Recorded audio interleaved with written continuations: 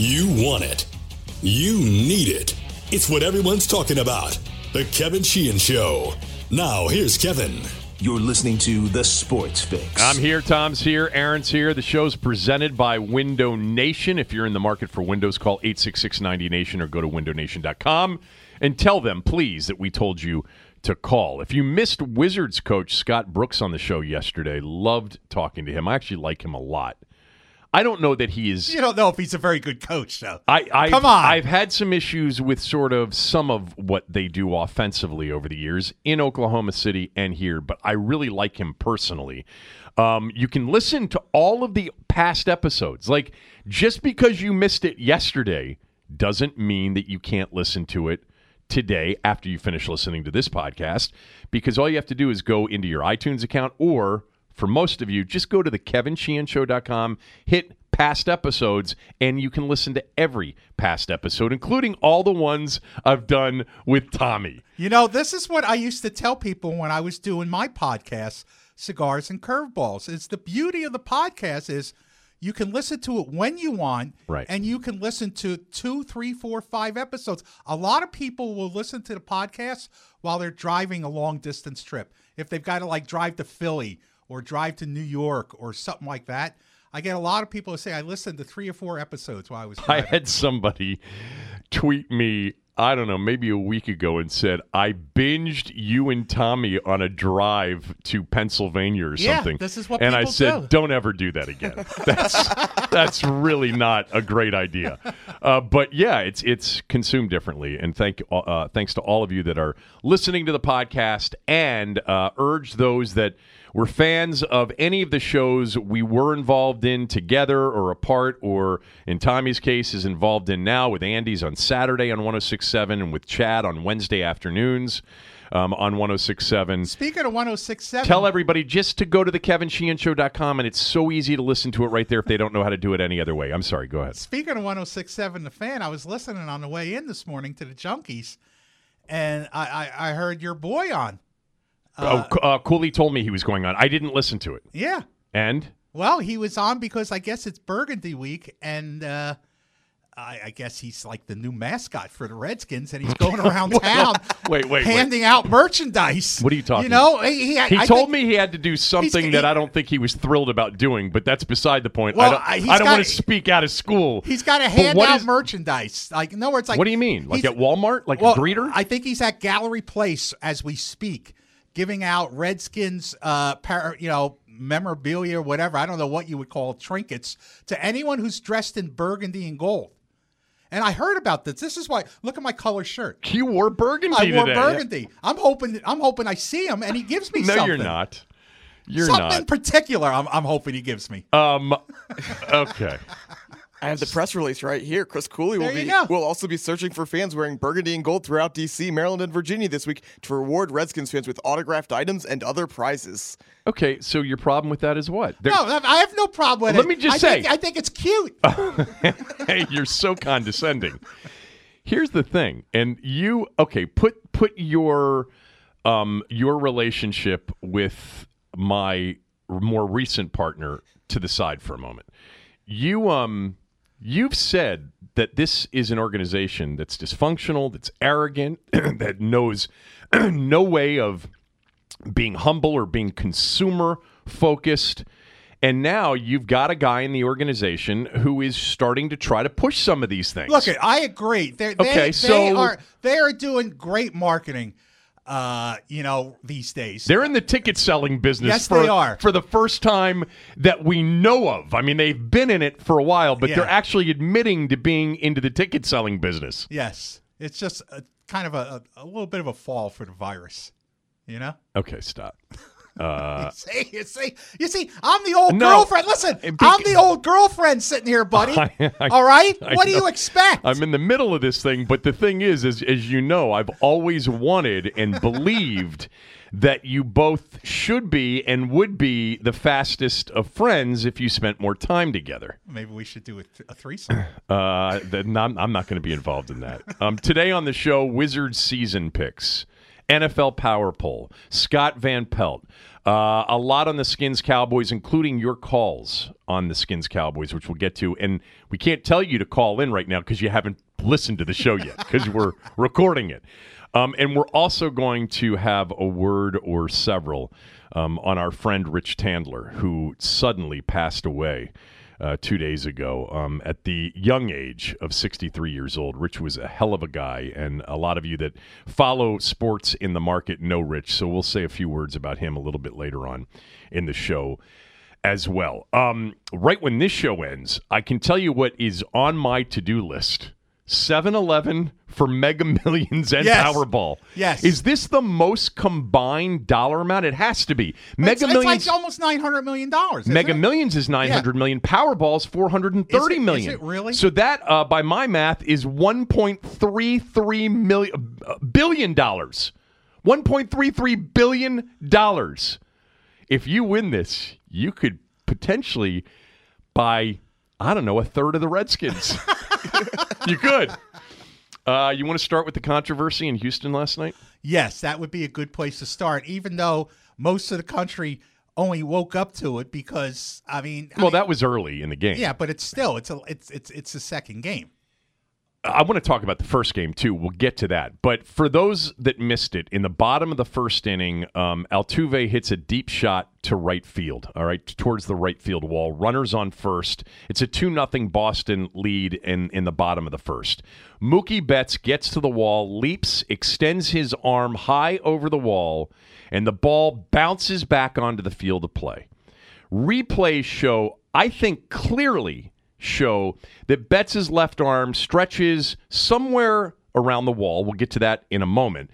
But as he tries to make the catch, his glove is hit by a fan. It closes the glove, and therefore what looked like a pretty good chance to make the catch, I believe. This is a very, subjective thing.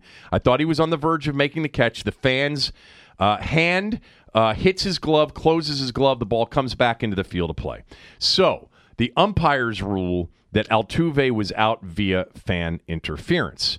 A.J. Hinch, the Astros manager, comes out, argues with the crew chief and the right field umpire, Joe West, who made the initial call, and then they go to replay. The review results in the call standing is called fan interference, all right, ruling. That ruling nullified what would have been potentially a game-tying 2-run homer. If you don't know this, Houston lost by 2 last night, 8-6 in Game 4. They're now down 3-1 in the series. Now here is the important part. MLB Rule 3.16. When there is spectator interference with any thrown or batted ball, the ball shall be dead at the moment of interference, and the umpire shall impose such penalties as, in his opinion, will nullify the act of interference. But the rule further states that, quote, no interference shall be allowed when a fielder reaches over a fence, railing, rope, or into the stands to catch a ball. He does so at his own risk. However, should a spectator reach out onto the playing field or on the other side of the wall, the playing field side of the fence, railing or rope, and plainly prevent the fielder from catching the ball, then the batsman should be called out for the spectator's interference. So the question is, to me, not whether or not the fan interfered with his ability to catch the ball, but whether or not his attempt to catch the ball was in the field of play or over the fence. And I thought that was really difficult to figure out. Where was Joe West in 1996? Exactly. When the Orioles played the Yankees, and Jeffrey Mayer, who clearly reached over the wall, no doubt, put his glove out and clearly interfered, when he caught the ball, interfered with Tony Tarasco's at least opportunity to catch it. A clear fan interference. Last night, to me, I'd say 85% that Mookie Betts' glove was over the wall in the stands, and it was not interference, and it was a bad call, and the Astros got robbed. And just like the Orioles got robbed against the Yankees, which changed the whole direction of that ALCS against the Yankees. You think his glove it's 85% that it was not in the crowd? No, I think it was. No, I think it wasn't interference. I think he reached over to catch the ball, and I think where he was trying to catch the ball was fair game for anybody, including a fan. So I don't know that it was 85%. I looked at every single replay last night and this morning. I think it's probably more than 50%. There's the one shot where there's the one fan whose hands are on the wall, and it appears as if Betts' glove is beyond those hands. That would be sort of definitive proof. But I thought it was a tough, definitive conclusion as to where that glove actually was. But if you told me I had to wager my life on it, I would side with you. Meaning, ultimately, it shouldn't have been fan interference and it should have been a 2-run home run. Or in that particular case, I think it would have been called a ground rule double because the ball came back out onto the field, right? But it hit one of the fans, though. It did. At least from the angle, there were two angles. One of the fans said it hit his hand. Right. Yeah. It looked like it hit Betts' glove, it hits a fan, and then it bounces back, which would be a home run. Joe West, after the game, did the ball cross over the wall when Betts jumped for it? West said no. Obviously, he said no. Right. Because that was the call. That was his call. And the replay stood. It wasn't confirmed. It wasn't because they said it wasn't conclusive. I didn't think it was conclusive. I thought it was conclusive. It doesn't have to be. I mean, it's like a court of law, beyond a reasonable doubt. To me, it doesn't have to be 100%. Well, it does per the rule. All these replay rules are the call on the field stands unless replay shows a conclusive result. Well, what's conclusive mean to you? Conclusive means what would you conclude from watching that video? Watching the video, and I would conclude. I think it has to be definitive. I don't think there can be any sort. I don't think there can be debate around it to flip the call on the field. I disagree. And I think there was legitimate debate. There's debate on almost every call, Kevin. Not everyone. So you're never going to get anything overturned if there's no room for a little bit of debate. They could have had better camera angles to determine that. Look, I thought the Astros got robbed, but I think Boston was going to win the series anyway. I picked the Red Sox to win. David Price is starting the next game for them. I mean, because Chris Sale's in the hospital. Yeah. Or not, I don't know if he's in the hospital, but he's got some stomach problems that they don't think will clear up. How about Jackie Bradley Jr.? Yeah. I mean, this guy is so clutch in this series. And then how about the last catch by Benintendi? Yeah. That he doesn't catch that ball goes to the wall. Oh, Houston wins. Yes. It's probably a walk-off triple. The bases are loaded for Bregman when he came up. I was up. I did not stay up till 2:30 the night before, but I did watch that game last night. I thought both games were great. And the best part, before we get to the discussion about the first game yesterday afternoon, and I love the afternoon championship series games. It just brings me back to absolutely. Because they all seem to be played on weekdays in the afternoon. I can remember in my English class at East Stroudsburg High School, 1951. 1969, when the Mets were in the World Series. Right. Our teacher, shutting down class for the day, putting on the TV. Was that your first sixth grade or second sixth grade year? And watching the Mets. You beat the Orioles. You were barely even in class at that point. You were selling Ballantine off of a truck. I was an academic whiz when I was a kid. Things went south after that. First of all, let me just say this. Clayton Kershaw, they kept describing it this way, and if you watched it from the beginning, it was very sort of appropriate. It was a grinding, great performance because he was in trouble multiple times early and was able to get out of it, go 7 complete, 3 hits, 1 earned run. He was coming back for the 8th. Because he batted in the 7th and scored in the 7th. He walked and ended up scoring, but they put 2 more, I think, on the board in the 7th, had a 5-1 lead, so they came in with relief pitching in the 8th, and they won it. But I knew that I think Aaron did Aaron, you text Tommy this? I think you texted both Tommy and I that Tommy would have I put it up on Twitter. Yeah, would have a major problem with Wade Miley being the so-called starting pitcher for Game 5, and he faces lefty Bellinger to open up the game and then gets pulled. The whole plan all along was to have lefty face lefty and have Wade Miley start Game 6, and then Woodruff came in after that. What did you think of that? Well, I think the plan is to force, Dave Roberts to put in a lineup that he'd have to turn around and change. And I understand that. It's a gimmick. It's a gimmick. Craig Counsell's a clown, and it's a gimmick. So, what else would you expect from a clown? I generally have the same feeling about the analytics people that you do, and I'm going to get to that when it comes to some Wizards discussion. I always laugh at these people that we know and people we don't know but do what we do, that probably didn't take a math class beyond 9th grade or 10th grade, and they talk about things like regression to the mean and all this other stuff as if it really applies in sports. But I will say this, that stuff applies much more to baseball than it does any other sport. I get that. Because so much more in baseball is measurable and measured. And you don't have to know in football that outside zone play, you don't have to know what all 11 players or all 22 on the field, what their responsibilities were. Because a lot of times these analytics guys, he's terrible on that play. And then if you were in the coach's room, the coach would say, good job, Joe. You did exactly what we asked you to do. Kevin, that's what I always say is the difference between information and knowledge. Right. That's the difference. And people mistake knowledge for information all the time. There's a lot of people that don't have knowledge of those meetings, of those conversations. They don't have knowledge of the game itself. Yes. They just but look they have at numbers. information. Yeah, I guess what I was getting to is I thought it was a pretty good strategy. Like this guy, you get him to you force Dave Roberts' hand on the lineup. You get a lefty-lefty matchup, and this guy can still pitch Game 6. Your guy can still pitch Game 6. Look, he didn't have many options against Clayton Kershaw. It's not like he had. They had a chance to put up more runs early on Kershaw, and they didn't. Yeah, but they didn't, and that's a mark of a. That was what always amazed me about Andy Pettitte with the Yankees. Andy Pettitte, you could have him on the ropes early, and he got out of it. And if you didn't get to him early, then you were done. And that's the way Kershaw pitched yesterday. But the Brewers had no answer for Kershaw. They couldn't put another guy on the mound to match up against Clayton Kershaw. So, this was their gimmick. And, it didn't anger me. I just thought it was a gimmick. I mean, I think it's a strategy more than a gimmick. And their strategy, and I have not followed the Brewers here, but this strategy, they believe, is largely responsible for their big end of the season run into the postseason. And Wade Miley was all for it. He had no problem with going out there. He walked the first batter. Right. He walked Bellinger to open up the game.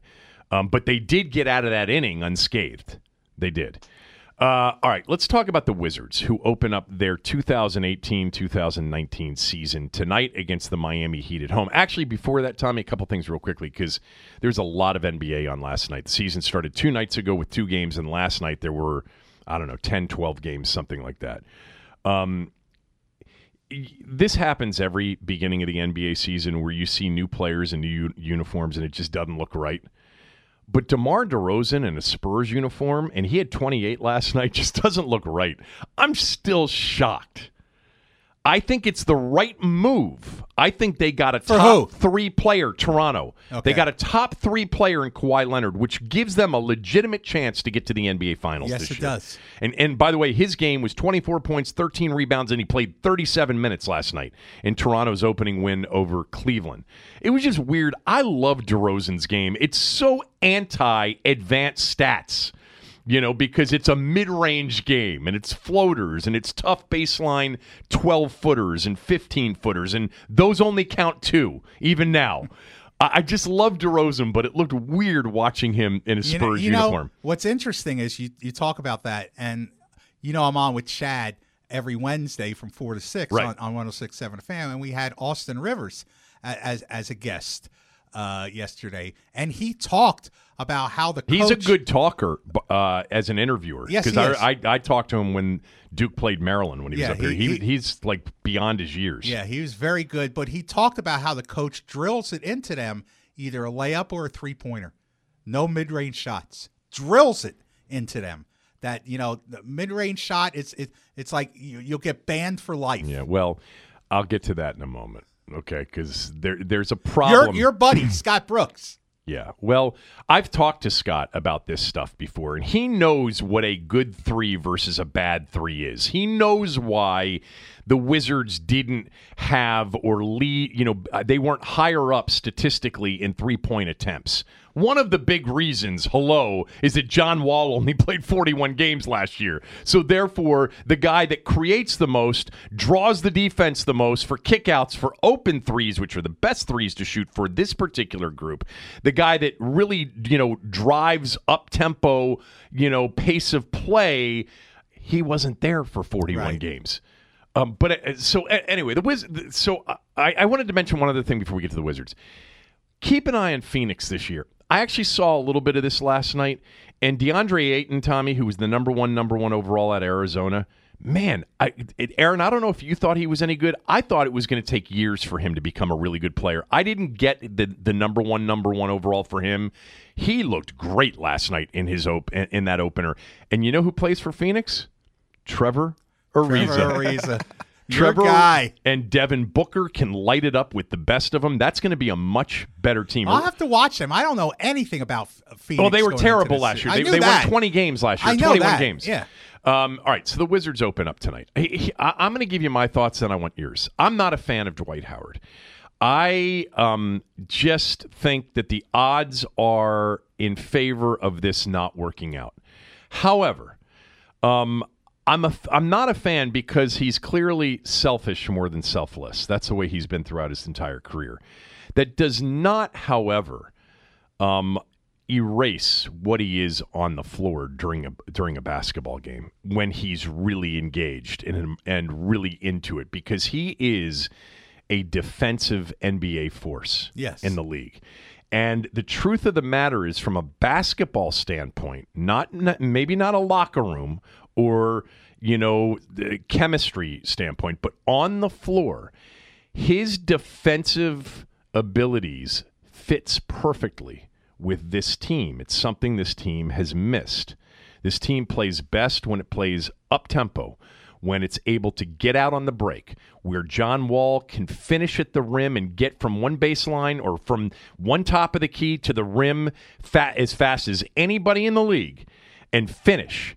Where he thrives, where on the break you get guys shooting quality threes on fast break opportunities, where Beal and Porter and other guys that they've had, over the years are finding their spots as John's driving it from one end of the floor to the other, and he's kicking it out, and they're wide open threes. And what starts that is defense. You got to get a rebound, or you really can't run. The Lakers of the 80s were great at running after a made bucket, and I still think the Wizards should do it more than they have over the years.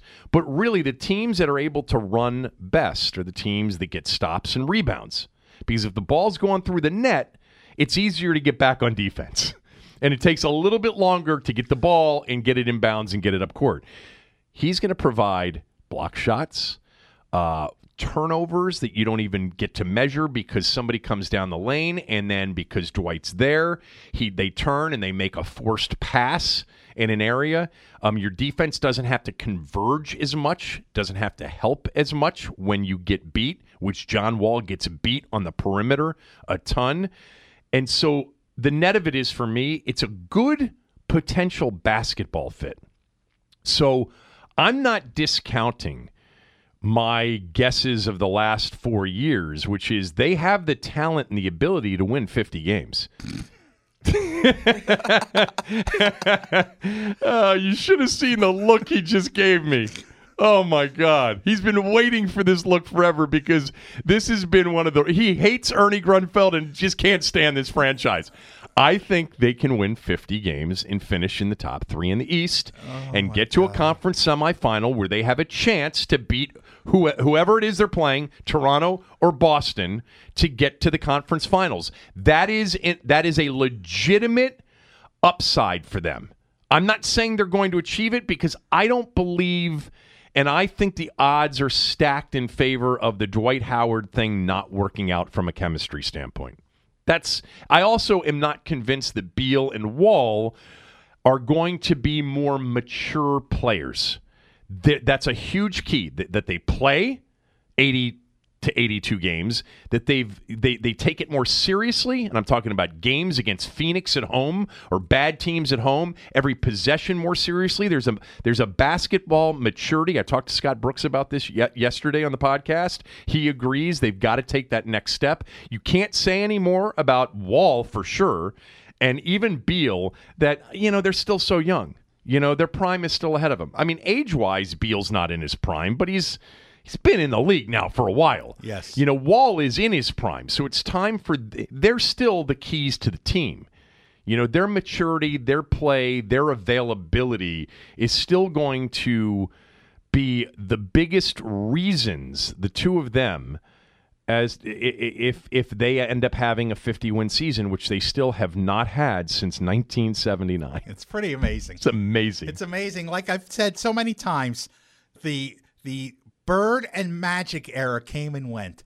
The Jordan era came and went. The Shaq Kobe era came and went. And the LeBron era is in its down years. And this team still hasn't won 50 games in a season that whole time, and gotten past the second round of the playoffs that whole time. I wish you could make that pitch for Dwight Howard.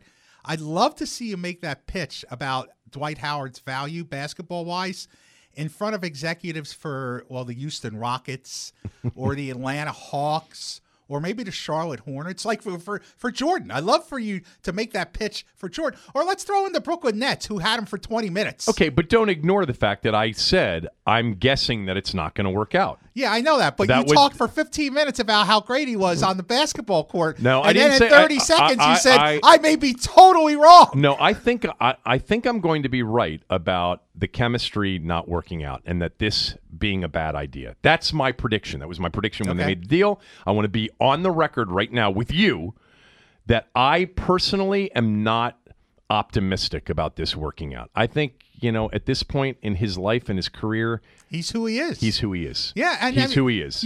Based on the But hold on, but I can say in the same breath that on the floor at times, his defensive ability, he's a force defensively.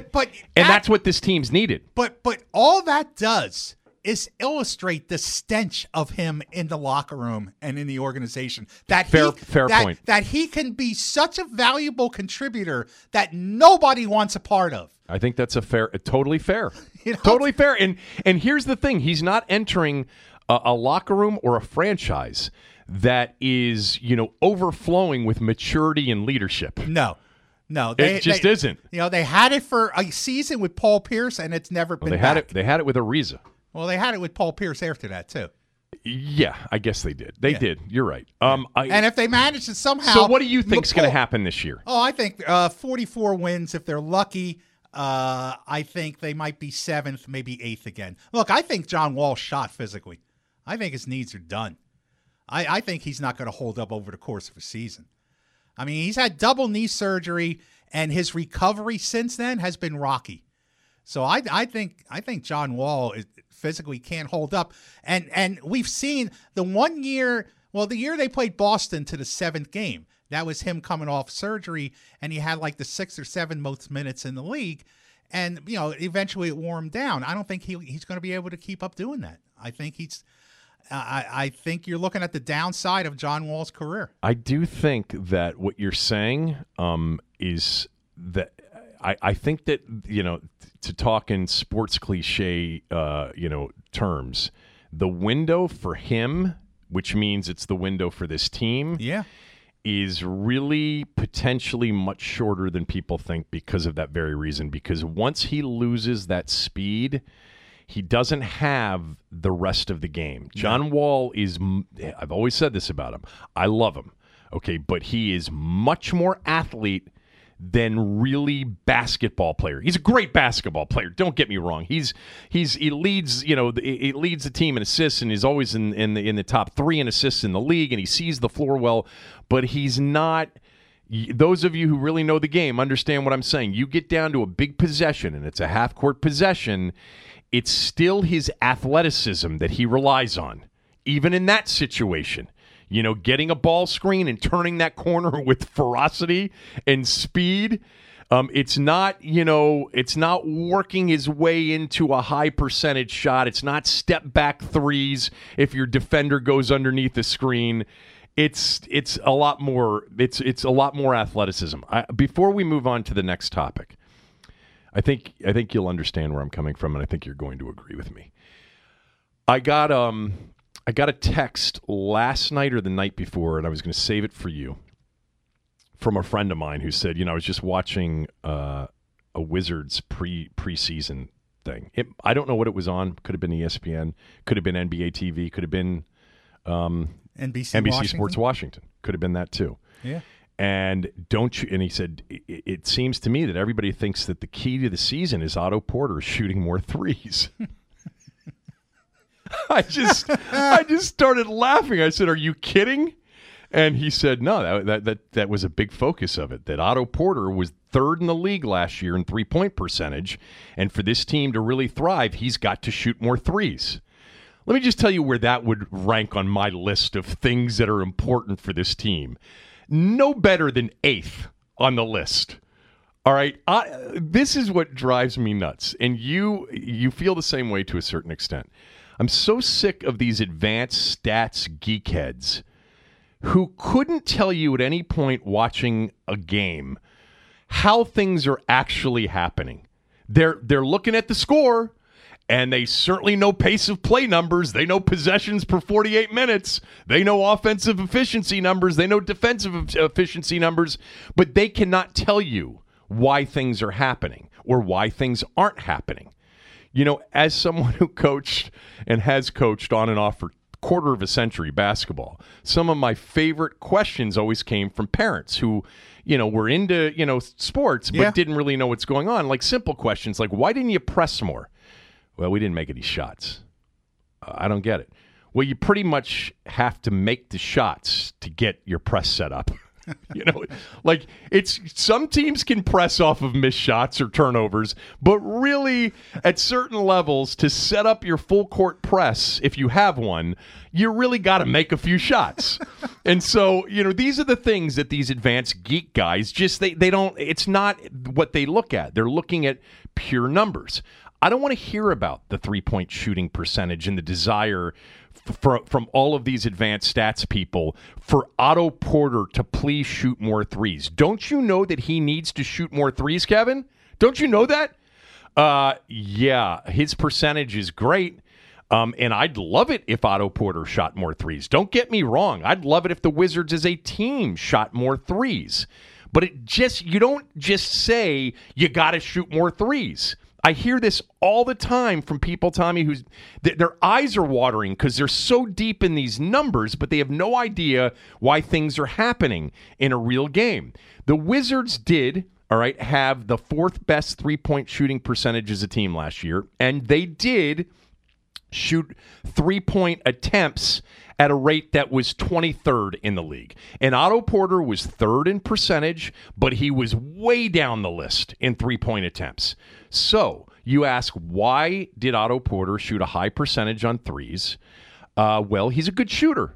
He is a good shooter. He's got good form. He's got a good release. And when he shoots, Tommy, with his feet set, catch and shoot threes behind the 3-point line already, very often unguarded on the catch, those are the threes you want Otto Porter to shoot. Now, to get him into the position to shoot more of those, you need to do more things offensively to create that. Having John Wall on the floor for 41 more games than he was on the floor last year will likely, given that this is an emphasis now for the team, result in Otto Porter shooting more threes. Okay, so stop telling me he didn't shoot enough threes. John Wall wasn't on the floor for 41 games last year. John Wall creates opportunities for everybody else in this team like nobody else. I am not going to disagree with any of you that say, I'd like more 3-point attempts. I would too. I would like that continued 3-point percentage. I would too. But I'm going to tell you right now, if you tell Otto Porter to just start shooting more threes, and now he's trying to create on his own more 3-point. Oh, that's obvious. 3-point attempts. He can't His do that. percentage is going to suck. Yes. He gets the threes that create the high percentage. As I said, feet set, behind the line, catching it, very often unguarded on the catch because of creation somewhere else or because of a fast break opportunity. Those are the threes you want him to shoot. You do not want him trying to create off the dribble and jumping back and trying to shoot step back threes. That's not what you want from him. So he gets his attempts up. In fact, he's a better mid-range player. As a basketball player, he's a better mid-range player than he is a three-point shooting, guy. Yeah, but that game doesn't exist when it comes to the Wizards. What, mid-range? Yeah. Well, he's got mid-range, and Bradley Beal's got some I decent know they mid-range got game. it, but I'm just telling you what Austin Rivers told us is being drilled into their heads. Yeah. Well, look, I mean, it drives me nuts because it's these people, it's like they just want you to do better. Just do better. Well, how? I just shoot more threes. It's like they have their kid come home with a bad report card, and they say to their kid, you got to get more A's than C's. A's are better than C's. Don't you understand that? Well, yeah, but how are you going to get your kid to get A's? Like, maybe let's talk about a tutor. Let's talk about not being home from school with the sniffles for a week. That might help them get more A's. Because those people are probably with their kids. You can't go to school today. You got the sniffles. You got a terrible cold. My kids, people are going to hate me for this. I made my kids go to school almost, I get out the door. Showing up is 80% of life. Yes, absolutely. Okay? So you got to show up. Well, the mistake your kids made was not trying to stay home, but once they got to school, leaving. That was always my plan. Yeah, that was my plan too. Netting it out, I think the Wizards can win 50 games this year. I do. No, you don't. I do. No, you don't. I think they can. Do you think they will? No. Okay. I want them to. What odds would it have to be for you to take that bet? What is their over-under in Vegas? I haven't even looked. I'm going to guess it's like 46. It's 47, probably. Yeah, something like that, 45. Okay, Kevin. If 45 is the number, it's the right number. Okay. 44.5, apparently. There you go. That's what I hit, 44, I said, if they're lucky. If that happens, are you going to fire the general manager finally? Yeah, again, I've said this to you and don't for tell many me, years. Don't tell me. Yeah, what's your solution? Don't tell me because I did that once. Okay. I did that for you once. One time you did it. Well, because it's not that hard to find a solution. Whatever with you. You want the job? I'll give it to you. You know what? I think I could do it. You would have drafted Leonard. I would have drafted Kawhi Leonard. Yes. I would have tried to draft Steph Curry. I would have thought about Steph Curry, too. So I told you, you always forget about that one. Okay. I loved Steph Curry in that draft. Look, you're the general manager. Yeah. There you go. How's that? Okay. Tommy, I know that this is really going to sound self-serving. I think I could do it in basketball. Of course you do. And you think you could be the clock management coach in the NFL? Oh, I know I could do that. Oh my God! Is there anything you can't do, yes, Kevin? Yes, a lot of things I can't do. One of the things you should do is you should get windows from Window Nation. Harley and Aaron from Window Nation are big fans of this podcast, believers in Tommy and me. We trust them. They trust us. We want you to trust them as well if you're in the market for new windows. Window Nation is our favorite window company. It should be yours too. Temperatures are falling fast, and that is a great reminder that your window, pun intended, that's pun intended, for getting new windows installed before the holidays and snow hits is closing. While most window companies are experiencing 12-week lead times, Window Nation can do it in less than half the time and save you half the money. Call today. Get 2 free windows for every 2 you buy. Buy 4, get 4 free. Buy 6, get 6 free. There's no limit. There's no limit at all. There's only one thing better than free windows. It's free financing, and for the next 2 weeks, Window Nation is offering no interest for 5 full years. New windows now and no interest for 60 months. Call the window company that over 80,000 homeowners have already trusted and take advantage of this amazing offer now and get 2 windows for every 2 you buy plus 0% interest for 5 full years. Visit windownation.com and save this winter and forever on your energy bills. Eliminate those nasty drafts and start enjoying all the benefits of new windows today. That's windownation.com or call 866-90-NATION today. It actually was chilly this morning. Yes, it was. It was cold. Up in Frederick, it's a little bit colder. You're in a different climate up there in Frederick. Yes, we are. I think the average temperature is like 3 degrees less than it is where I am. It really is. I know. You're starting to get up there in the foothills. Remember when I couldn't get out of my house? Yes, I do. For 5 days? Because I'm in an apartment complex, and we were deep in the complex. Yeah. And by the time they got to – it snowed on a Friday afternoon. By the time they got to us, it was Tuesday afternoon. You must have been so pleasant by around Sunday of that weekend.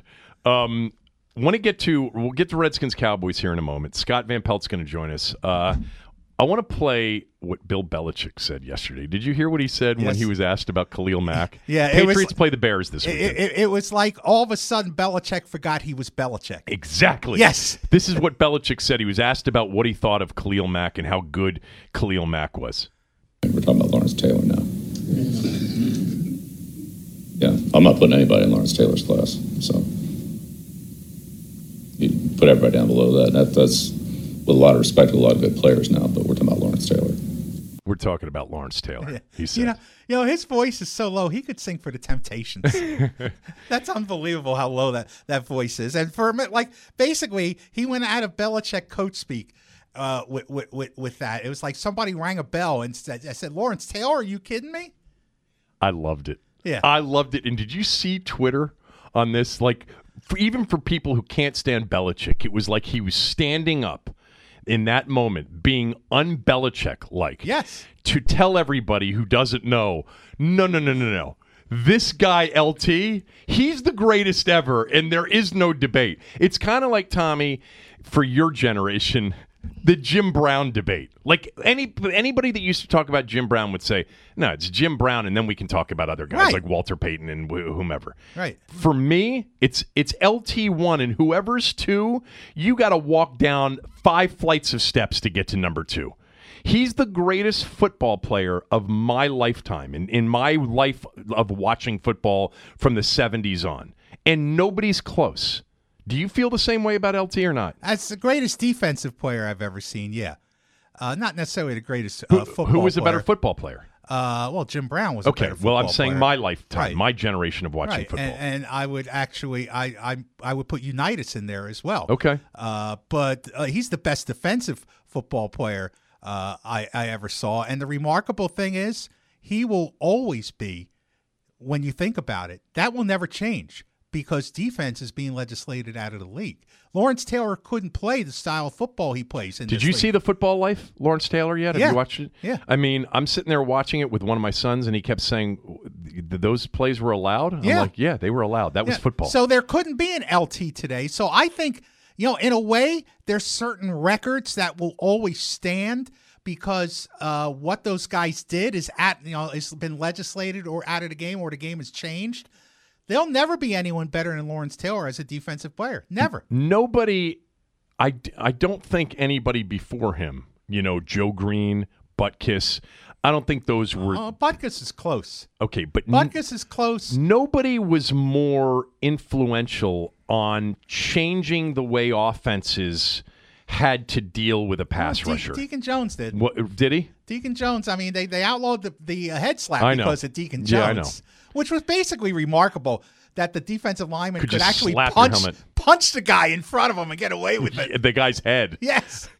LT, Twitter lit up because, again, I think there's this generation of people, 35 to however old they are, that will just say, as a football fan, when you watched it, you just knew there's never been anything that looked like that. Yeah. No defensive player ever, when you sat down to watch a football game, you couldn't take your eyes off of 56. He was the most dominant player on the field. Everybody knew where he was. You had to run. I remember the Redskins a couple times would try to run at him to nullify his speed. That didn't work either. Nothing worked. Jacoby with the H-back block, nothing worked. I don't even think, for all the people that want to bring Reggie White into the conversation, I don't see it. I know how great Reggie White was. And maybe it's because LT was more of an outside edge speed guy, and it's an image that you sort of never forget, is that the fear that he induced with that edge speed. I know Reggie White was a great player. I think Ronnie Lott was a great player. I think Ed Reed was a great defensive player. I think, I think Ken Easley was one of the best defensive players I've ever watched, but none of them compare to LT. No, he's the best, and he'll always be the best. It's the nature of the game now. He'll always have that crown. Belichick, you had to go to some pass rusher to say, where do you rank Khalil Mack? It's Lawrence Taylor. I mean, no disrespect to anybody else, but the conversation starts and ends with Lawrence Taylor. All right, let's get to some phone calls. And the question is, do you feel it for this game? Do you feel the momentum building for this game, that this is now a big game Sunday, Redskins-Cowboys? What is your current feeling? Remember, this was after the New Orleans game. A lot of people are like, oh, there goes another season. Yeah. Here we go, spiraling out of control. Then they get a win, and now all of a sudden the Cowboys had this big win. I think part of this, Tommy, is that the Cowboys had this big win last weekend. Oh, yeah. I think that juices it up a lot. I think it does, too. All right, let's get to the Redskins-Cowboys, Tommy. It does feel all of a sudden for me, and I think part of it is because the Cowboys won the way they did Sunday against Jacksonville, and the Redskins won their game against Carolina. It feels here on a Thursday, and I said this yesterday, it's starting to feel like a big game, like it's a legitimate big Redskins-Cowboys game. Let's get to the phone lines, and we'll start with our good friend Clarence Goldsboro. Clay's on our hotline, on our Window Nation hotlines. Actually, we have not given Window Nation that sponsorship yet. They're the title sponsorship of the show, but that's a way to tease that those of you advertisers that are considering being the guest hotline sponsor, that's how we do it. Let's go to the Window Nation guest hotlines and bring on Clay. Clay, what do you say? Kevin, Tommy, thanks for having me on. I'm a first-time podcast caller, long-time listener. If you look at the last few years of this rivalry, then yes, you could say this game means more than some of the others have meant. Oh boy! But if you go back even further to when it really mattered, it's nothing compared to that. I mean, I can still remember being young and watching Glenn Brenner. What was the name of that show he had on at 7:30? Redskins Sidelines. And remember the participants that were there kind of jumping up and down saying, we want Dallas. I mean, that was big. I mean, that's, so relatively speaking, no, it's not big, but it does matter more than it's mattered in the past because both organizations have been terrible. Both owners are awful, and both coaches are average to below average. So given all of those, I think, realities, and yes, it is bigger than a set.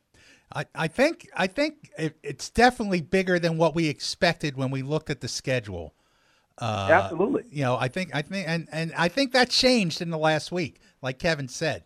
Not just the Cowboys win, but the margin of their victory, the way they seemingly, at least offensively, found the game plan. I think that raises the stakes of the game. I'm really surprised at you. You've handled this very well, because I was convinced.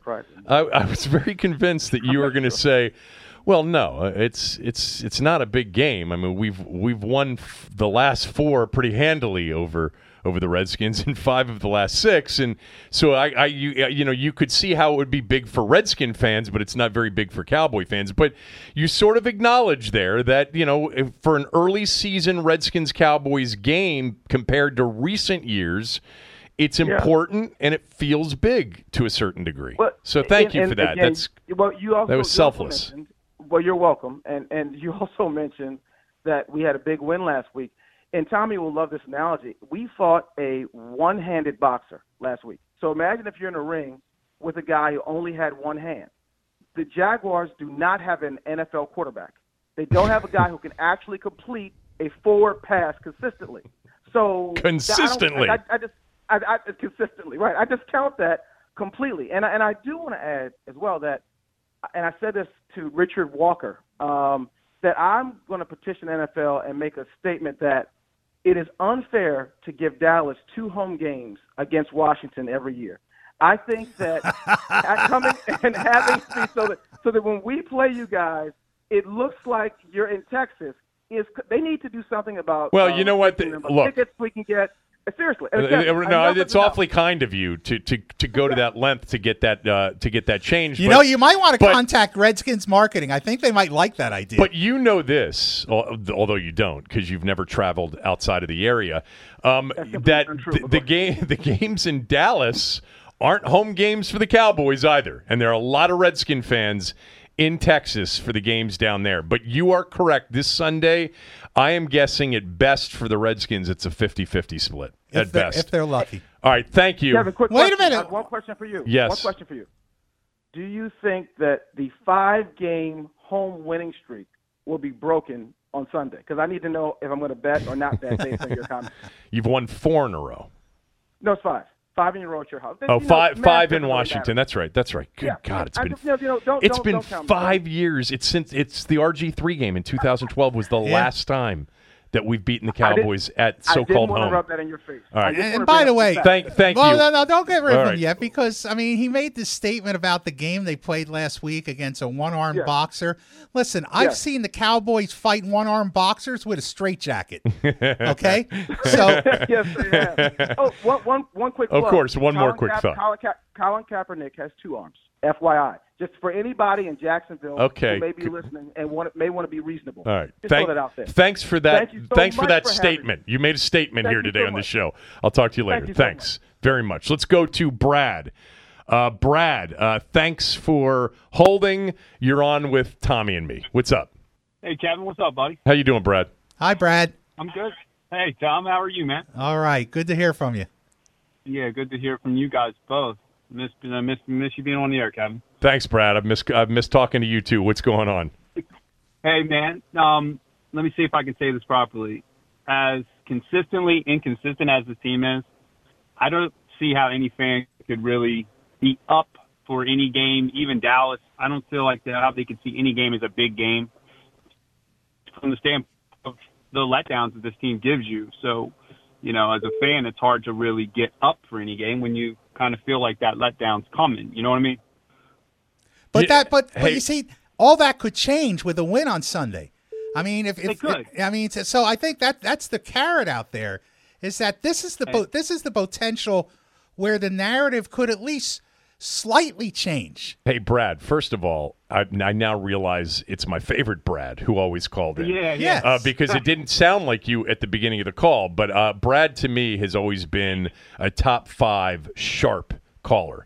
I know what you're saying. I just think that the combination of the win over Carolina, which pretty much saved the season, I think it would have spiraled out of control potentially internally had they lost that game. There were people ready to pounce, I think, in the building had they laid another egg like they did in the Monday night game against the Saints. I believe that the combination of winning that game and the Cowboys killing Jacksonville and the fact that their records are what they are give us a chance here for sort of one of those environments, you know, pre-kickoff at 4:25 that'll feel big. I think it's going to feel big by the time we get to it. And to Tom's point, and to that point, though, I felt like the Saints was that game, right? We all went into the Saints game saying, oh, here's your opportunity on national stage. Like, are you, you know, and it's just we always do this. And they're just so inconsistent that it's just future. You know, history has told us this is what they are, right? This is we have this, and we're like, oh God, right? Like, yes, would a win would change all that? I totally agree, but I feel like we've been saying that, right? For how many times? I know. A win here would change it, and they don't win that game. We just identified, by the way, an issue with taking calls on this podcast. We're going to have to get corrected, and that is the call waiting beeping noise. Yes. is beeping throughout this call. So we have this is the we took calls the other day, but we only took a few, and now we got calls coming in. So we're gonna have to figure out how to get that beeping sound off the air somehow. Brad, thanks so much for calling in. It's great to hear your voice, man. Keep posting some stuff, Kevin, so I know what you guys got going on. Congratulations on your new endeavors, man. I want to kind of keep up with you guys, so keep posting some stuff. If you're out there, you're doing some, you're in some places, man, put it out there. So I'm going to try to run into you at some point. We will, Brad. Thanks so much. No problem, buddy. Good luck. Appreciate it. Let's go to – what are we going to do about that beeping? We can't stop it. I have to basically tweet out now, stop calling. Is Ian on hold? Really? He was the first to call in. Let's take Ian. Let's go. Ian, what's up?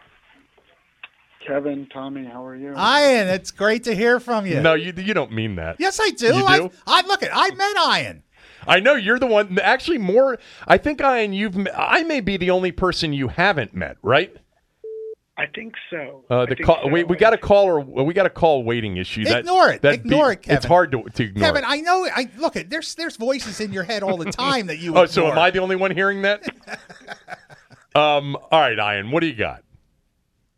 So here's my thought. The reason why it doesn't feel like a real week is because they haven't won 2 games in a row. I think the NFL pivots on 2 or 3 game winning streaks.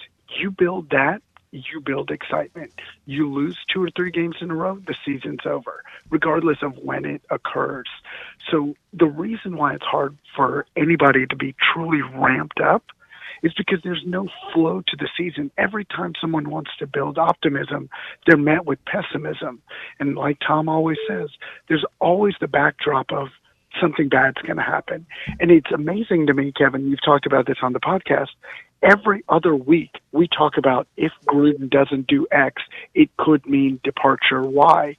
If you have that backdrop constantly, it's hard for anybody to believe like, yep, let's get on board. This is a playoff team. This is a team we can build on. This is something we can look forward to. You have an aging quarterback that's not better than the previous guy. We all agree on that. And well, now we agree on that. Not everybody agrees on that, but a few of us agree on that. Go ahead. You can't debate facts with crazy people. So let's not get into that. But the reason I just think the season hasn't been able to take off till you get some true momentum. Now, look, they win Dallas this week. They win another game. You're really talking about some excitement. But right now, you go 1-0, 1-1, 2-1, 2-2, 3-2, potentially 3-3. How can anybody get that excited? The thing is I don't even think you're getting into a lot of stuff as to why you feel the way you feel or the way people feel the way they feel. And I can only speak from my perspective. And after the New Orleans game, I think I really sensed that the Carolina game was a gotta play well and really, if they know it's best for them, have to win the game. And now for me, there's this different feeling of, hey, Dallas was impressive. The Redskins are 3-2. The Cowboys are 3-3. We haven't had a matchup between the two teams where at least one of the teams didn't have a losing record in forever. Yeah, look it's like I said, it's a bigger game than we expected when we saw it on the schedule. It's a big TV window, the 425. Yes. It's CBS, Nance, Romo. There'll be some cold weather. It just feels bigger to me all of a sudden. All of a sudden, Ian's right that everything will jump significantly to another level if they win. Right. If Washington wins. All right, Ian. Thanks as always. Ian. Appreciate it. Let's go to Steve. Steve, thanks so much for holding. Go ahead. Oh boy. That call waiting. Hey, how you guys doing? I'm here. Sorry about that. That's okay, no, Steve. It's not you. We got the beeping going on here. From the call waiting. We're going to figure that out at some point. Kevin's Go ahead. going to have his team work on that. Yeah. My big team here. Yes, it'll be me on the phone with Verizon. Go ahead, Steve. Thank you guys for having me on. And, man, loving the podcast, loving the format, and loving Tommy on the show. So it's great. I just want to say, this week has so many cool storylines, starting with defense up front. They get rid of Ziggy Hood. What are they going to do with that roster spot? I don't know if you already addressed that or whatnot. I find that interesting, but it's showing we have confidence in those big dogs. We got the secondary. trying to get together? Are they going to be able to, defend Dallas, who doesn't have the great receiving core, and the things that it used to kind of have? Also, Gruden, is he going to keep his foot and intensity down and really make this game, a statement, or are we going to lose another one after another win? And then, is this going to just lead us into the next steps? I feel like this team has a lot of room to grow. I feel like this game is big, and I'm excited. So that's kind of how I feel about it. Thanks, Steve, so much for the call. Thank you, really Steve. Appreciate it. Yeah, appreciate you listening. All right, talk to you guys later. All right, take care. He talked about Gruden's intensity. The coach had to defend his intensity yesterday. He basically had to say it's not ring around the rosy around here. Did he explain to half the media corps what ring around the rosy was? I haven't talked about the release of Ziggy Hood, and Steve just brought it up. I did mention on Monday that the Redskins have gone away from this defensive line rotation strategy that they've had. It's not their strategy anymore. Payne, Ioannidis, and Allen are playing the majority of the snaps. Ziggy Hood and Tim Settle didn't even play a defensive snap on Sunday. I find that interesting. It's a total change in strategy. Now, it makes sense because they haven't had players as good as Allen and Payne, and they're young, and defense has been a major problem, and with them on the field, it's not as much of a problem anymore. My guess is, though, they're not going to add another D lineman. I don't think that'll be the player that they add to the roster, and perhaps by the time we get to the end of today, they've already added a player. I don't know what they'll add, but they've got, they played nickel 52 of 60 defensive snaps last week. So they had, guys like McPhee and Josh Harvey Clemens in the game, Ryan Anderson in the game a little bit. There was no room for Settle and for Ziggy Hood. Anyway, the one thing I've heard about Ziggy Hood, though, over the last couple of years is that he was one of the real glue guys. He was a glue guy, and he was a respected guy in the locker room. Yeah. But they seem to have other guys like that now. Jonathan Allen seems to be emerging as that kind of guy. And, you can't just keep a guy around because he's a good cheerleader.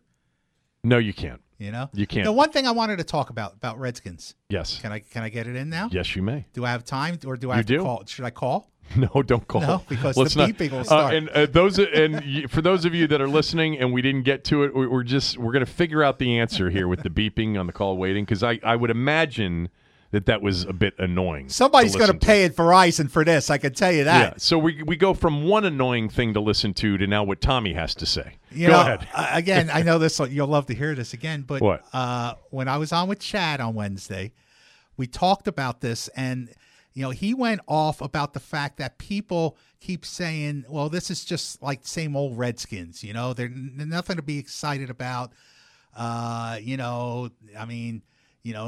been the same team. They've been a 500 team for years. And, he pointed out that they were 4-12, 3-13. They've had a lot of bad years where 500 would have looked pretty good. That's true. So, but my point was that it's the difference between the letter of the law and the spirit of the law. In other words, 4-12, 5-11 might be a lot worse than 7-9 or 8-8.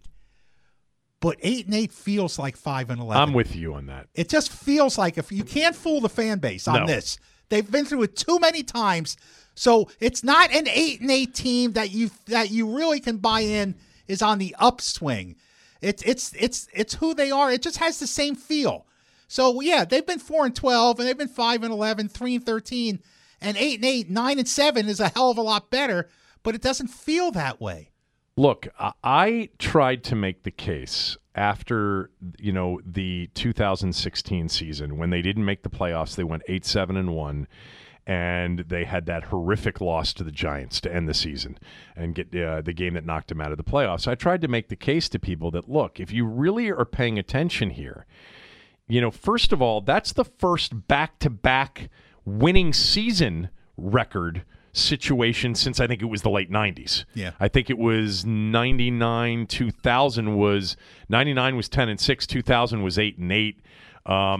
But but there also was a 96-97, I think, was like a 9-7 and maybe an 8-7-1, which was exactly what 2015 was. 9-7 playoffs. 2016 was 8-7-1 and should have been in the playoffs. And yes, Kirk threw a terrible interception at the Giant game, but also, yes, the kicker missed a point-blank 30-yard field goal in London that would have been the difference, and missed 2 kicks against Detroit and 2 against the Cowboys that would have been the difference. And if the defense could have stopped anybody for just one other game that year. But my point was that if they continued to add pieces, that they were heading in the right direction. That those 2 years back-to-back, and it may have been, Tommy, because I liked Kirk, and I thought they had finally found an answer quarterback. Now, I needed them to lock it up long-term, which they never did. But that those 2 middling seasons, record-wise, 9-7, 8-7-1 with 1 playoff season, and really what could have been very easily a second playoff season, was momentum. I thought it was. I think the Giants' loss killed all the momentum. I think Sean McVay leaving killed all the momentum. I think the Giants' loss, when they lost that game, I called it one of the biggest losses in decades for this team. And everyone laughed at me. But I don't think nobody laughed at you. It was a devastating loss. Maybe they just laugh at me for other stuff. That's true. But I do tend to agree with you that it's not really necessarily about the record. It's a more non-quantifiable thing. It's the way you feel. It's what you just watched. I mean, 8-8 can look and feel like 3-13. Yes, it can also feel like 11-5. Yes, it can for a team on the rise. And the fatigue clouds everything. There's a fatigue that this fan base has had to deal with. That's true. And it's tough to make sometimes rational judgments when you're tired. It's true. I want to tell you about Farish, Chrysler, Dodge, Jeep, and Fairfax. Farish should be on your list if you're considering something new. Go to farishcars.com right now. If not now, you can do it after you listen to this podcast. But remember, with a podcast, Tommy, you can just put it on hold right now and come back to it later and go to Farish Cars right now, because Farish Cars is the best place if you've been thinking about something new. And farishcars.com, Kevin Farish and Ralph Perkins and the whole team out there, they're smart and they really know what customers want, and they make it easy for them. You go to farishcars.com and they've got 3 big bars on the homepage: new inventory, used inventory, or schedule service. What else do you want when you go to a car dealership? Sometimes I think it's so hard to find things on a website, and Farish has it figured out. You go to the website, 3 big bars: new cars, used cars, schedule service. Do they have coffee?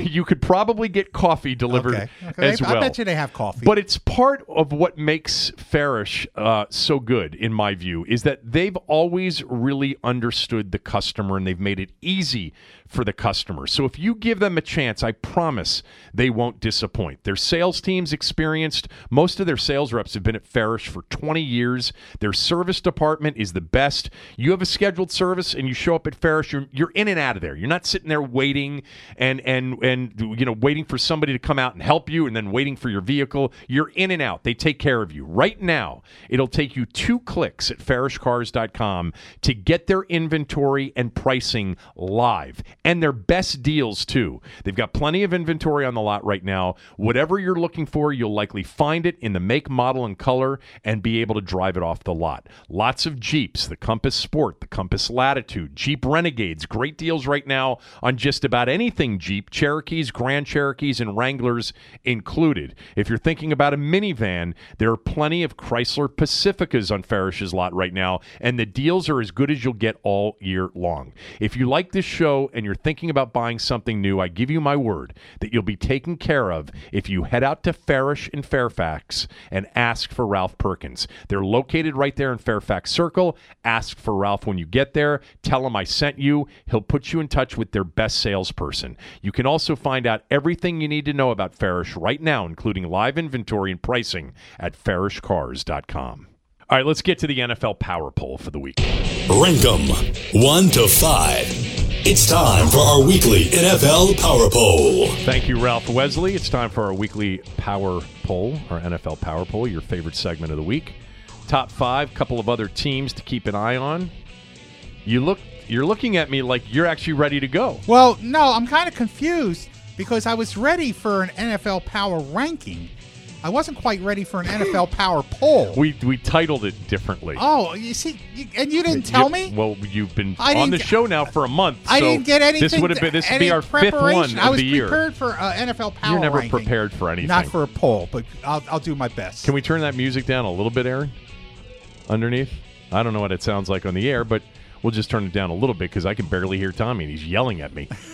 Go ahead. What's your top 5? Okay, my top 5. You'll be happy with this one. Number 5, the Baltimore Ravens. The Ravens' defense is legitimate. Joe Flacco is back to being January Joe, except he's doing it in September and October.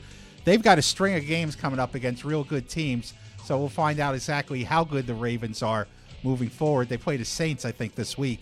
So the Ravens are my number 5 pick. Number 4 are the Saints. We'll find out. They play the Ravens this week. We'll find out which of those teams is legit and which of those teams falls back after that. The Chiefs finally lost in a hell of a game, a hell of a shootout. Hall of Fame quarterback Pat Mahomes still leading a team that has an unbelievably powerful offense and still no defense. Kansas City Chiefs at number 3. The New England Patriots are always are number 2 because they're the Patriots, because they're Belichick, and I don't really see any challenge to them when push comes to shove in the AFC. And the Rams, they should just give them the title now. They just give them their ticket to the Super Bowl now. Number 1. Who's going to beat the Rams? I don't know.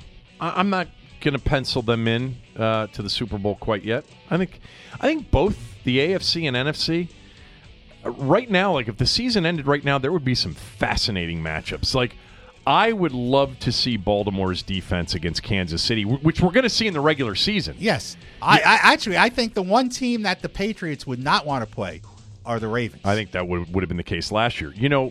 The Ravens have the Saints this week. Yes. They play the Steelers again. They play the Panthers on the road. They play the Chiefs on the road. They play the Chargers on the road. Yeah. Wow, that is a schedule. Yeah. My number 5 team's Kansas City. I just can't get over my gut feeling that this is not a Super Bowl team.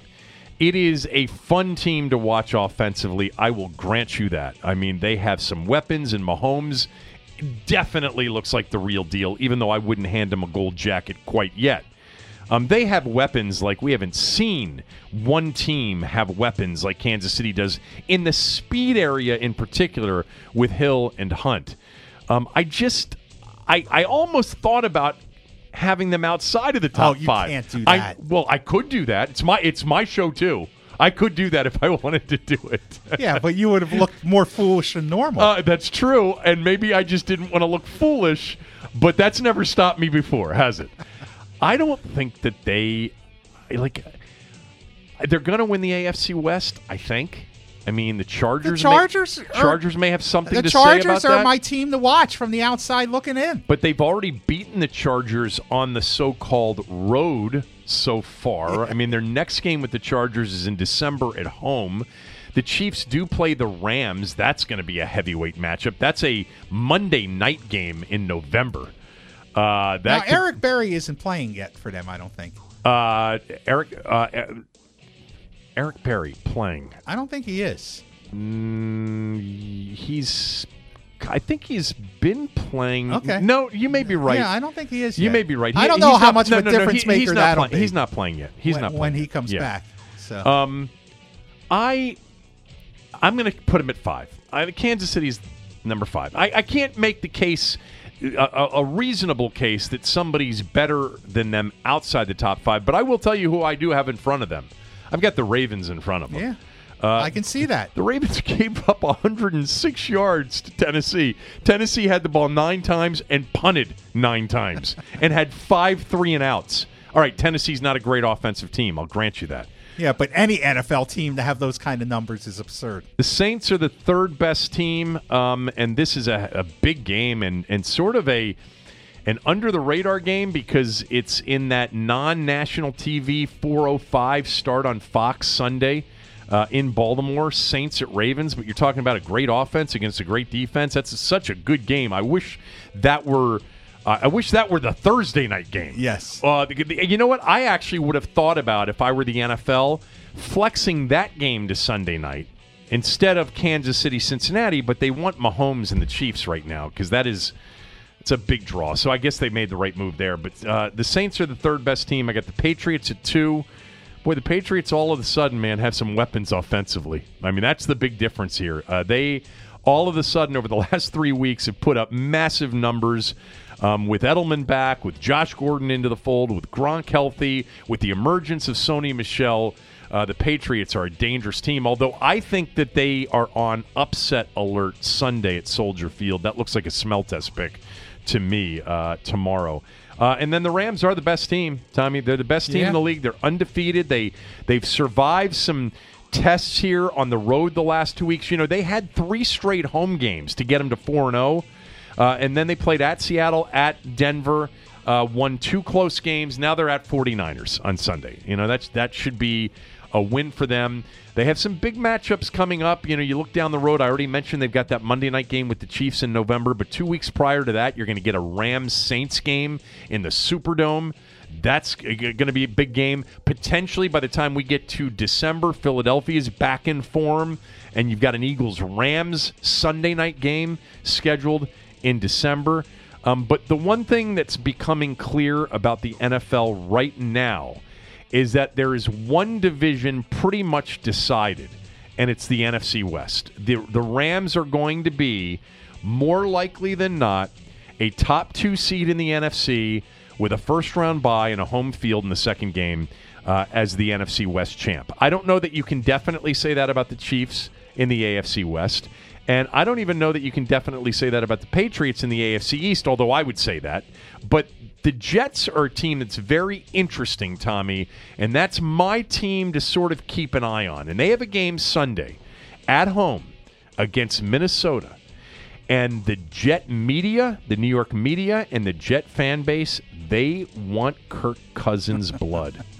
They think he disrespected them during the free agent process, used them as leverage, and then taunted them through that little, video thing that he did about the process. And they are out for blood this week against Minnesota in the Meadowlands.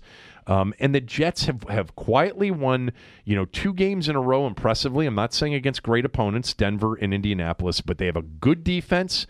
They have at this point, they've got potentially a very good defense. They did last year too, but Jamal Adams, the rookie, looks good, and with Williams and Copeland and some of the guys they've got up front, this is a good defensive team who can run the ball offensively. Keep an eye on the Jets. I don't think that this is a team that is going to limp to some sort of 5-11 or 6-10 or worse finish. I think this is a team that's going to be right around the 500 or better mark most of the year.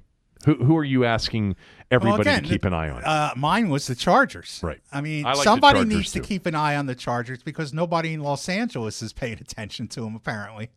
There's stories that the Chargers may be in trouble, their future in L.A. This 2 NFL team move to L.A. is looking really foolish now. There's speculation about the Chargers maybe moving back to San Diego. I would love that as an NFL fan. I don't want them in Los Angeles. There's no reason for them to be in Los Angeles. Nobody's going to root for the Chargers in Los Angeles. The Rams, at least, were in L.A. San Diego's a big enough market to support an NFL team. And you know what? If they don't get the great new stadium with all the luxury stuff because the voters don't want it there, have them play at Qualcomm or Jack Murphy or whatever it's still called at this point. Yeah, I mean, the bigger issue for the Chargers in L.A., there's not enough advertising and sponsorship money to go around to support 2 NFL football teams. God, you would think the LA economy could support it. Yeah, I know, but it's a really competitive market for sponsorship and entertainment dollars. Yes, it is. It is true. It's true. I mean, Wilbon was on with me yesterday, and he said, "Look, the Lakers are still number 1." The Lakers are always the number 1 out there, and it's not the Rams and it's not the Dodgers, even with the Dodgers competing, what is this, the 3rd straight year where they potentially are going to, have a chance to win a World Series for the first time in a long time. And this too. When USC's a powerhouse in football, that's a massive story in Los Angeles. All right, we're going to get to Scott Van Pelt here momentarily, but God, there was just tragic news yesterday.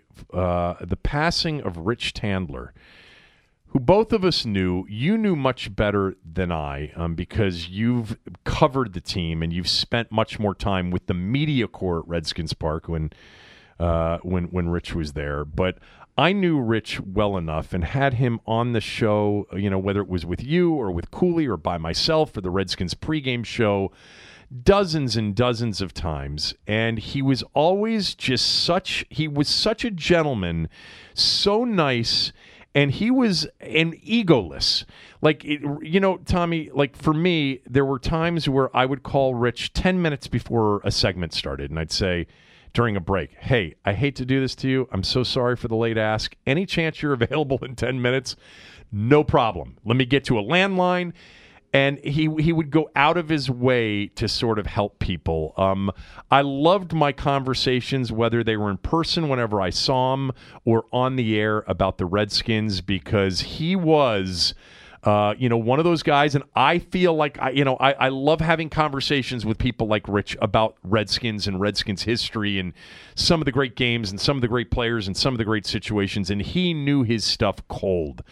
And it's just sad. So my sympathies out to his family, and I will remember Rich as just a really, really good guy.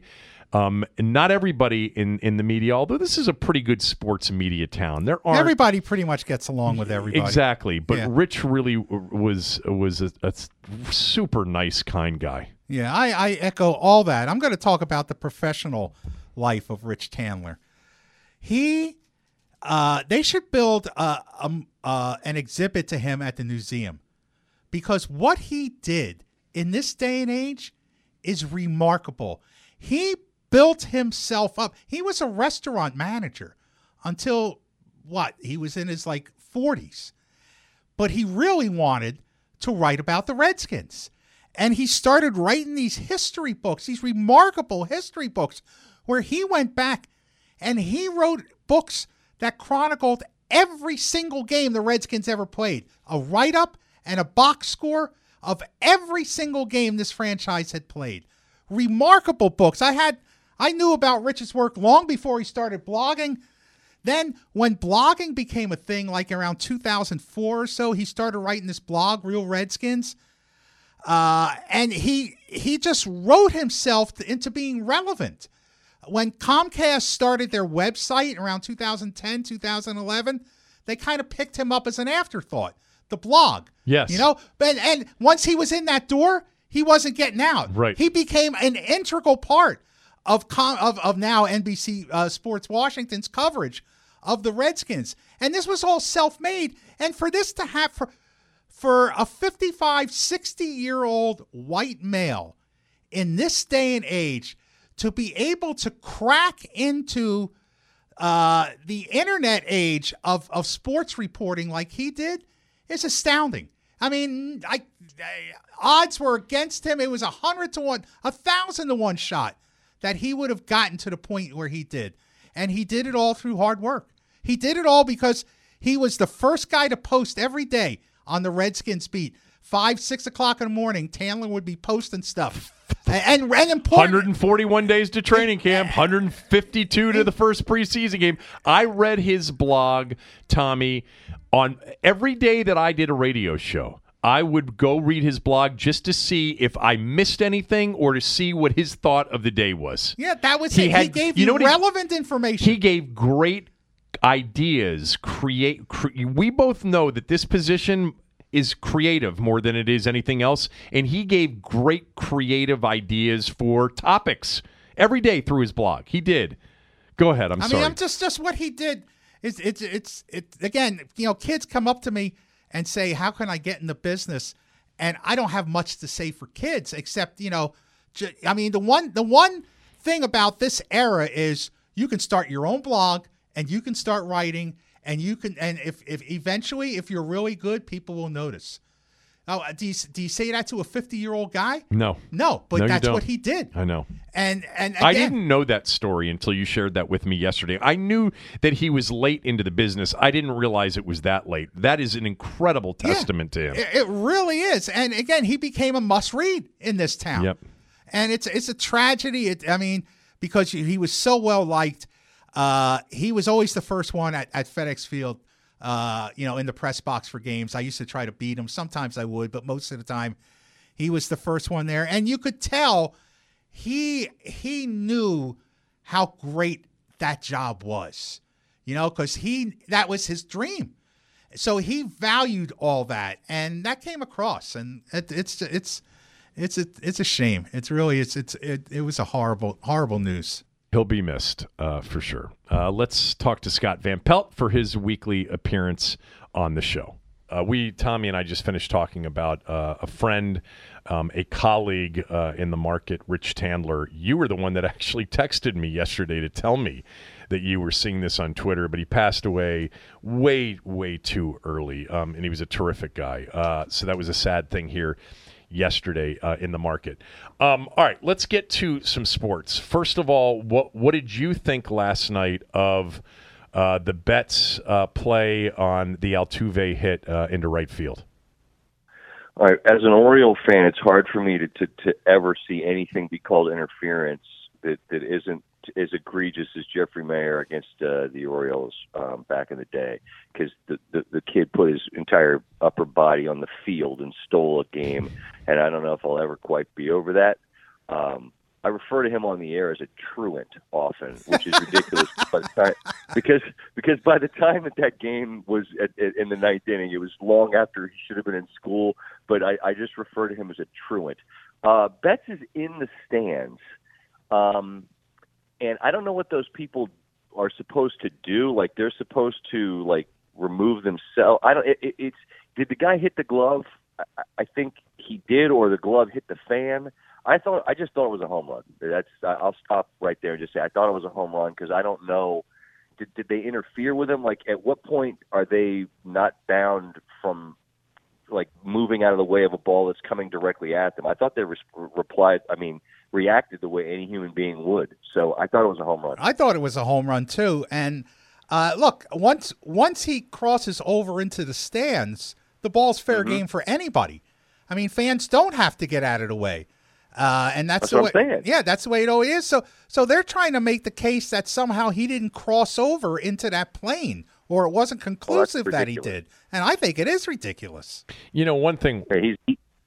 I was going to say, so by rule, if you believe that he had gone over the wall to make that catch, then it can't be fan interference. Right. So it should have been a home run. With that said, because now, and I'm sure you guys will tell me that we've known this rule and the way it's described per MLB Rule 3.16 before, but what we're all saying here is that once somebody reaches into the crowd, if you're the home crowd and that's a visiting outfielder, you should try to interfere.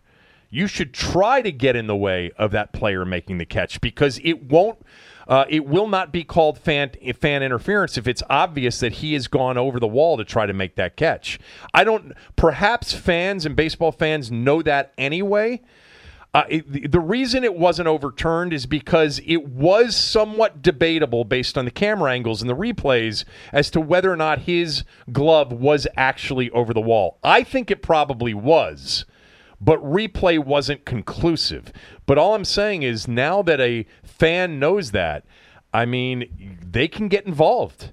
They'll have an opportunity, every fifth game or whatever, every 10th game to get involved. I don't think people are that clever, and I think you're human and you react like a human being. Probably. I think all those people did was react like a human being. And by the way, I think it was definitive, and I think that home team just got screwed out of 2 runs, which, as it turned out, was the margin of defeat. And I don't think that they're going to be motivated to do it, because they're going to go, hell, this guy in Houston did it, and they took 2 runs away from him. I don't think anyone knows for sure. I think everyone thinks of Bartman, and I think everyone always just thinks, I should try to get out of the way. I shouldn't say I think everyone does, because I also think that there's that guy who sees it coming and just is like, I want to get the ball for my kid. I just think people react like human beings, which those people did last night. Yeah, I think they do too, and it depends on where you're talking about, where the ball's. If the ball's in the outfield, you'll probably have more savvy fans in the outfield. If the ball is along the rails, like first or third baseline, you're going to have people with money who don't know what they're doing. Right, who barely even paid attention to the previous pitch. That's true. Rich dopes. Rich, I hate Yeah, I mean, at Nats games, I mean, the people, Tommy, that in playoff games, last year, against the Cubs and the year before against the Dodgers, with a 3-2 count in a big spot with Strasburg or Scherzer, would tell you to sit down, and not get up and cheer. Seriously, that happened at a playoff game. So it depends on where the ball is. If it's in the outfield, then you've got a chance of getting a fan who knows what's at stake. Along the rails, you got some girl who's looking up at her phone and sees a ball in her face.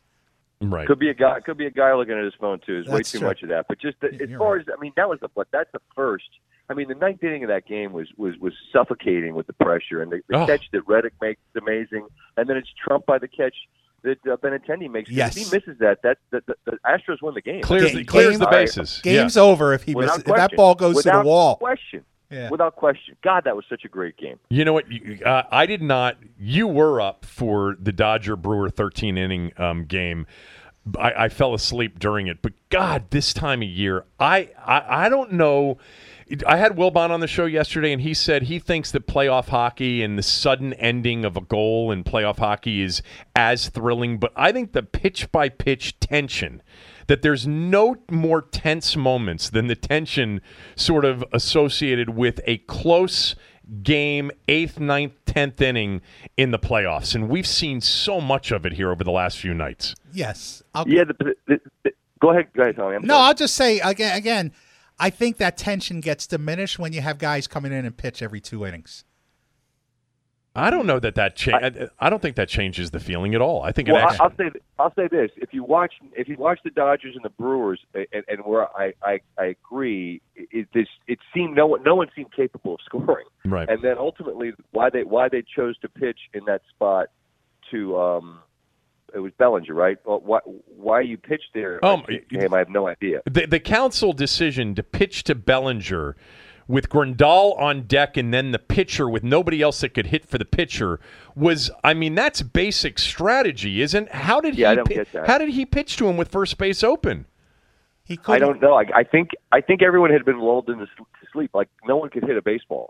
Like I said, I didn't feel that was as tense as much as I just felt like I was intellectually invested, and I was like, if I gave up, I would have wanted to know who won. I'm a night owl anyway. But that to me was more boring. The Houston Boston game, at any moment something felt like it could happen, and that's where that hockey analogy. I think hockey, like an overtime playoff game in hockey, is impossible. The tension's impossible. Anytime the puck's in your zone, you're terrified.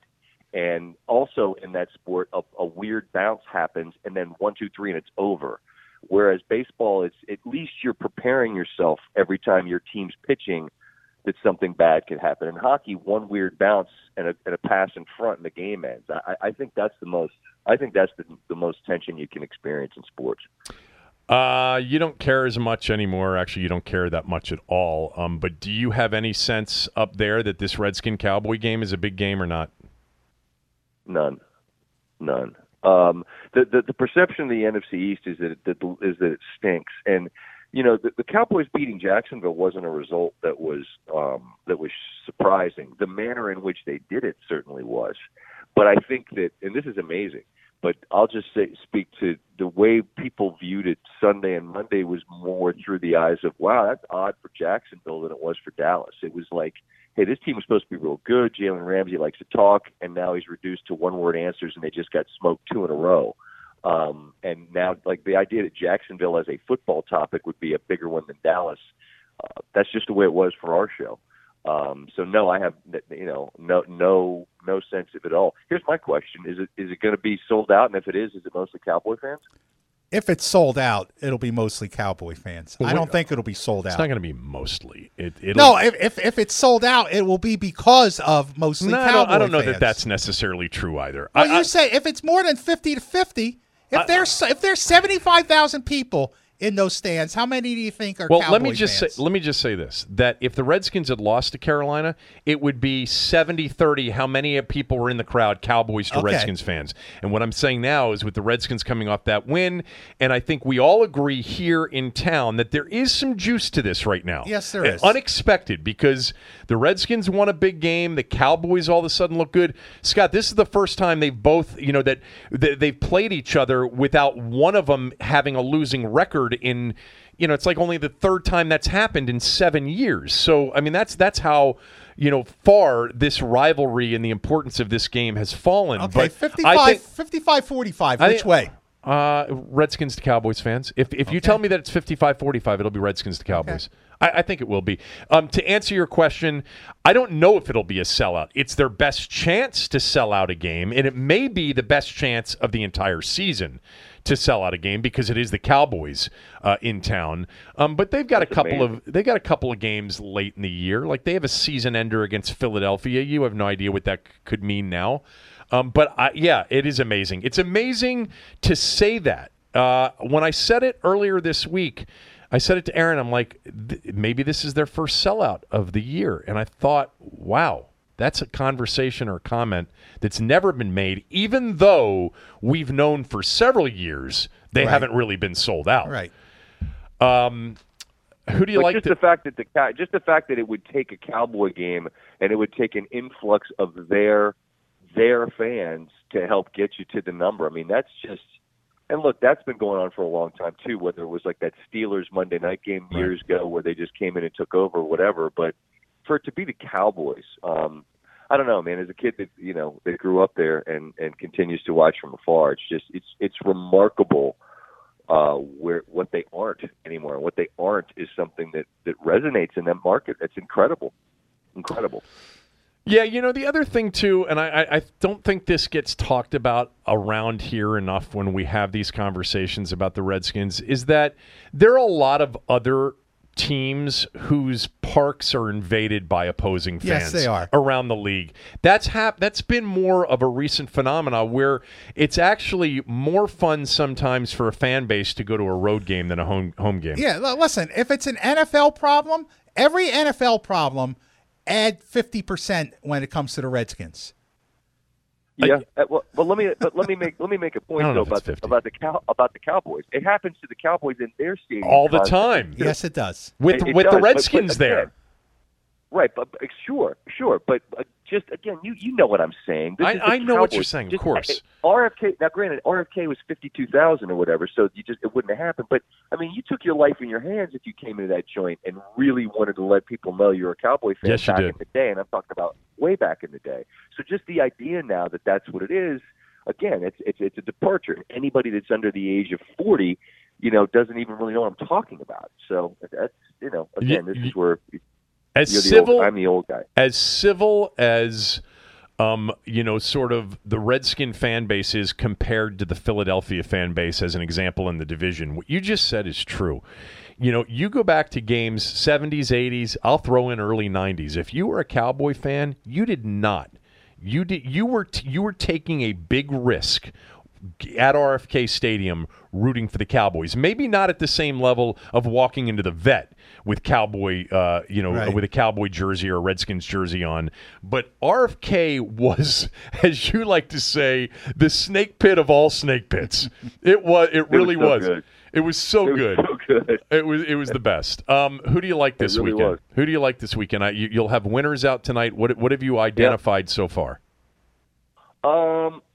Well, LSU looked awesome last week. They beat the crap out of the number 2 team in the country, and now they're giving less than a touchdown at home to Mississippi State. That seems odd to me. I'll probably be on the Cowbells from Starkville in that one. There's as you know, I'm not going to give out 18 games. That seemed rather aggressive. It was aggressive last week. I was 11-7 though. Hey, listen, I went 6-3, giving out 9. I'm sure I'll get to 9. The question is, will I stop there? And honestly, I'm a little bit frightened because my main man, Stanford Steve, who I know you had on last week, and who is as hot as anyone in the country giving out games. He's like he's my security blanket. Like when I give out picks, I just enjoy having him around to kind of give me he'll heckle me or he'll kind of goad me on. Like if I don't want to pick a game, I'm like, come on, and he's on the road for us this week, so I don't have Steve there. So where is he? Mentally, well, he's out west. There's an Arizona State-Stanford game tonight. He's there. He's going to Pullman tomorrow to be on our show live because game day's in Washington State for the first time ever, and the people there have lost their mind. So he's going to be live with us from that. And then I think he's going to the Laker game Saturday because we're on after the Laker game. So he's just out west racking up frequent flyer miles, hotel points, and per diem. Stanford Steve, and this is documented, is 25-8-1, I think, on the season. That is ridiculous. Like that. Yeah, what? But you know it's coming. You know it's coming, Kevin. I know it's coming. Regression to the mean. Don't say the regression to the mean thing, please. Yeah, God, I mean, all the people that want to sound smart. But he's hitting at basically 76%, which if anybody said to us without documentation, yeah, I'm hitting at 76%, we'd both roll our eyes and say, yeah, right. He actually is hitting at 76%. Well, that's because he gives them out on a podcast, so it's not like you can't very well lie about them. There's a record each week of what he's given. Yeah, you mean people actually do that to you? They actually tweet you or reach out to you to say, yeah, but I'm 70%. Yeah, really, where are your picks? And they're great at telling you who they had after the weekend's over. They're great at telling us what we do doesn't work. You know, whatever. It's been. Gambling Twitter is there are many sewers. Gambling Twitter is the sewer of all sewers. You are so right, and not enough people are participating, but it'll grow here over the next few years. Indeed. And explain to me how Temple is playing an undefeated team in Cincinnati, and Temple's laying 3. This weekend. That's the one that was the first one that jumped off the page at me. I'm like, wait a minute, Cincinnati's undefeated, and Temple is favored in this game. Yep, that sure is an odd one. Sure is an odd one. You know, I haven't given a favorite all year, but that streak will end tonight. Well, you may want to check their offensive DVOA before you do that because that's really, really important in figuring out who to pick in these games. I haven't modeled that part of it yet, so I don't know. I tell you know what? Predictive modeling to beat the market, man, in sports betting, have at it because you and I would fight each other to take that action. All right, thanks. Enjoy it. I'll talk to you later. Thank you, Scott. All right, boys. Be well. Take care. The Kevin Sheehan Show podcast, especially when Tommy's around, should be rated. It should be rated by you. If you haven't rated the podcast on iTunes or any other place that you listen to it, rate it for us, write a review. It really helps the ranking, which helps the show. We appreciate all of you that have been listening to it. And again, I mention this a couple of times a week. But if you know people that just don't do podcasts or they don't know how to do it, just tell them to go to thekevinsheehanshow.com. And there's a big play button right there, and anybody of any age can do it. Since you're not going to be here tomorrow to give me your Redskins Cowboys pick, who do you like Sunday? I like Dallas 24-19. Why? Well, because I don't think the Redskins can score. I think they're offensively limited. Dallas is offensively limited. Well, you know what? I think that they've got it. If they use Dak like they used them against Jacksonville, if they run Dak more, the Redskins are going to have a problem with that. I mean, if Dak is mobile, running the ball, you know, doing the boots and stuff like that, they're going to have a problem stopping Dallas then. So I like the Cowboys 24-19. I think that when Jay Gruden comes out and says he'd like his quarterback to get rid of the ball quicker, you got to figure that's the sanitized version for how frustrated he really is. I am hearing that he's frustrated, but at the same time, this is something I don't think I said to you on Tuesday. I don't even know if I've said it on the podcast, but I had this thought with Cooley the other day when I was doing his podcast. I am starting to think, Tommy, that Jay Gruden, because he played the position, because he does believe in what he's doing, that he may be one of these guys that will never, ever be totally pleased with the quarterback play, that it'll always not be, it'll never be enough. You know, there was always something there that wasn't enough with the last guy. He bailed on he bailed on RG3 so quickly because he realized he had no chance with him. And I think Alex Smith, even this veteran with all of this experience, and he's a good quarterback. I think Jay, the grass always looks greener on the other side, and I think he thought it was going to be greener, but I think for him, it would take Aaron Rodgers to not be frustrated with quarterback play. That's a reasonable possibility. I think that's his mindset. Let's not get nuts either. He played arena football quarterback. I know, but he played quarterback. Okay. And he knows the position, and I don't think anybody can be perfect enough for him. That's my guess. You know what? I know what he feels like doing this podcast. I'm sure you do. I'm sure you do. I do not have a smell test pick for tonight. There's no side really in the Denver-Arizona game. What a terrible Thursday night game it is. Arkansas State looks right a little bit, laying a big number tonight at home against Georgia State, but I'm not playing it personally, and it's definitely not a smell test pick. But there are going to be 8 to 10 selections tomorrow. I don't think 18 this week, but 8 to 10 tomorrow. Also tomorrow on the show, Mike Shanahan's going to join the show. Talked to him the other day. He's excited to come on. He wants to look at what the Redskins are doing well, what they're not doing well, and sort of size up Dallas as well. So he's been watching some of that film. He'll join us tomorrow. John Keim will be with us. Andy will be with us. Big Football Friday. Tom will be back on Tuesday. Thanks to Aaron, who's doing a phenomenal job on running this show because it's not easy, but he's doing a great job. And thanks to all of you. Have a wonderful rest of your Thursday. Go play Powerball or Mega Millions. Play. You know what? Everybody's playing Mega Millions. Let's go play Powerball. Maybe our chances will be better. I like my chances of getting some Redskins gear from Chris Cooley before the day's out. Okay, enough of that. Have a great day, everybody.